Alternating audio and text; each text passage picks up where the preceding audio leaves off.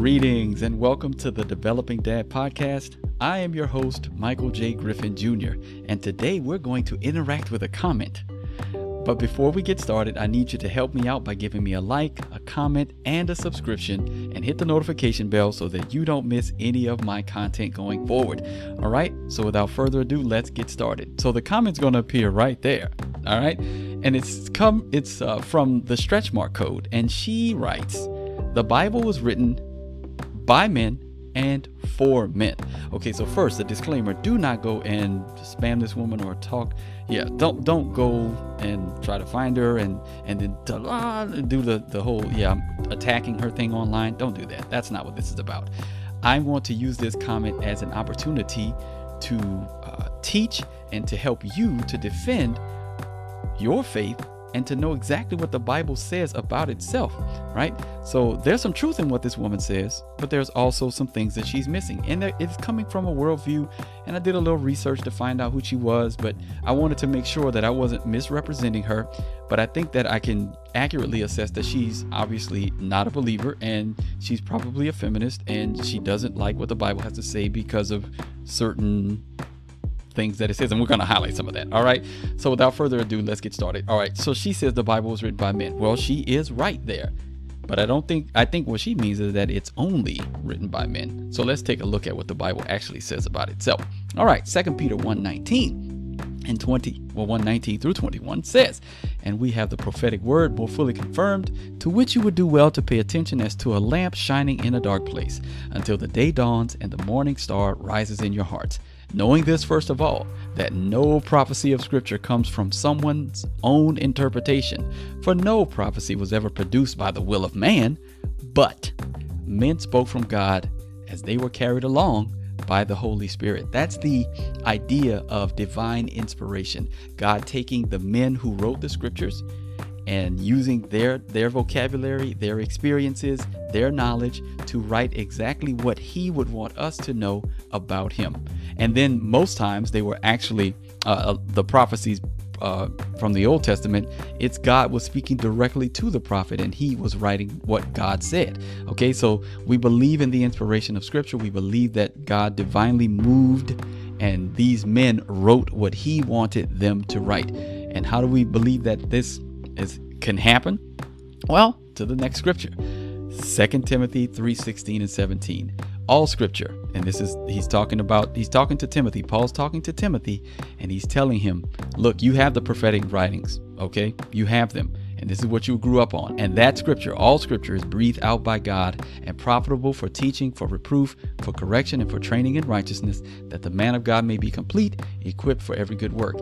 So all scripture is breathed out by God. Theopneustos, theos, God, pneuma, breath, wind, inner life, breathed out by God. Those two words put together, theopneustos, God breathed. We believe that God is actually speaking through these men again, and it's profitable for all of these things so that we may know what we can do to be complete and ready for all the good works that God has placed before us. Now, before I get to some of the reasons why I believe the scriptures are good for women as well, and they highlight some of the things that Jesus Christ's ministry highlights some things specifically in the countercultural way that can help us to understand, even in the Torah, right? It's countercultural because women, we can go through a whole discussion on the Torah and how it's women's rights compared to the Torah and other ancient Near Eastern cultures, but we're not going to do that because I don't want this video to get too long. But I think some of the reasons why Stretch Mark Code dislikes the Bible are verses like this: "Wives, submit to your own husbands," Ephesians 5:22, "as to the Lord. For the husband is the head of the wife, even as Christ is the head of the church, his body, and is himself its Savior. Now as the church submits to Christ, so also wives should submit in everything to their husbands." She probably doesn't like that verse. Doesn't like this one either. Colossians 3:18, same idea. "Wives, submit to your husbands as is fitting to the Lord." And then she definitely doesn't like this verse, 1 Timothy 2:12. "I do not permit a woman to teach or to exercise authority over a man. Rather, she is to remain quiet." So these are probably the verses that she's heard, or maybe not heard these verses, but she's probably heard Christians teaching or preaching based on these verses. And this is probably why she doesn't like, believes that the Bible was created for men. Okay, so I would challenge that I would challenge that many ways, but one specific way that you can challenge that is to know the historical context of the scriptures and understand why the ministry of Jesus Christ specifically can combat some of these erroneous ideas. I mean, I think we've already combated some of them, but let's talk about it. Okay, so look, I'm going to grab my commentary here. All right, so Matthew 28:1. Now after the Sabbath, toward the dawn of the first day of the week, Mary Magdalene and the other Mary went to see the tomb. And it talks about how they were the first to see Jesus Christ risen. Now, let me read you something really quickly from this is from the commentary on the Background Bible Commentary by Craig Keener. Very good resource. It says here, commenting on that verse and the first 10 verses, it says that women are chosen as the first witnesses is highly significant. The surrounding culture considered their witness worthless.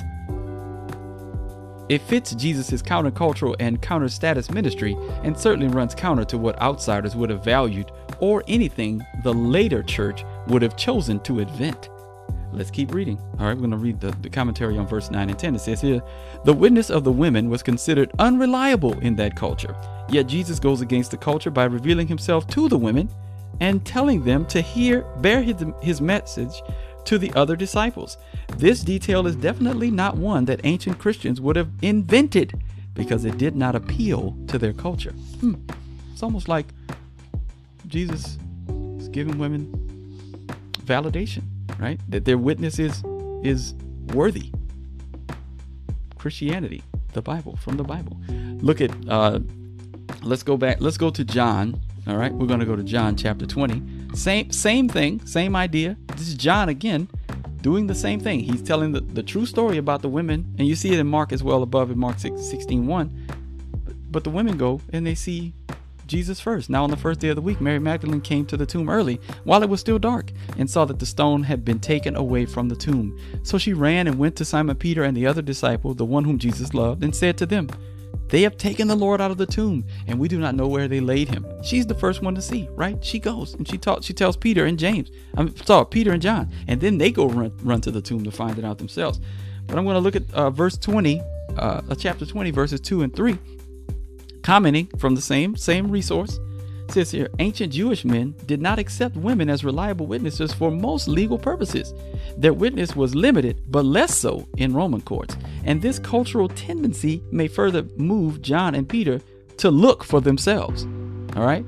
So the men go and look for themselves because they don't trust the women, right? Because that's the culture of the day. But John had to write the truth. It's like, hey, they went first. Okay. And they saw him first. Again, commenting on verses 11 through 18. The witness of women was worth little in Judaism. That Jesus first appears to a woman would not have been fabricated and shows us how Jesus' values differ from those of his culture. Even the later church did not always maintain Jesus' countercultural stance, and they would hardly have chosen such initial witnesses in an environment where this account would reinforce pagan prejudices against Christians. Okay, so again, the idea that the Bible or that Jesus is somehow written just for men is not true. The idea that it is written for everyone. Let me show you this one. I'm gonna do that. Matthew 11:28. He says, "Come to me, all pas." That's everybody. All who labor and are heavy laden, and I will give you rest. This is the words of Jesus right here. "Take my yoke upon you and learn from me. For I am gentle and lowly in heart, and you will find rest for your souls. For my yoke is easy and my burden is light." He doesn't say, "Come to me, all y'all men." He doesn't use the gune. He doesn't use that word, right? This is pas, all. He says, "Come to me, all who labor."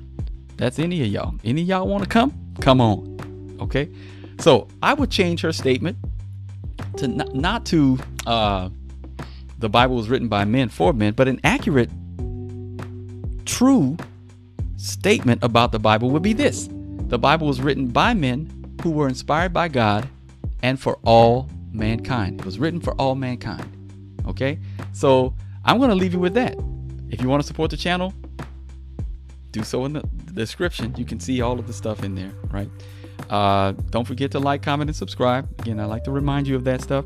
But be able, first off, I would say study well, be able to combat error when you see it. Now, notice I did not respond to that comment, and I'm not going to respond to that comment in the comments because I don't get into comment wars. But I still wanted to take the opportunity to address that comment because I think there are a lot of people who think this way, and we need to be able to give an answer, right? 1 Peter 3:15, Jude 3, right? So we need to be able to give an answer, and not contend contentiously, but contend for the faith that was once for all delivered to the saints. All right, I bid you grace and peace. See y'all on the next one. Bye.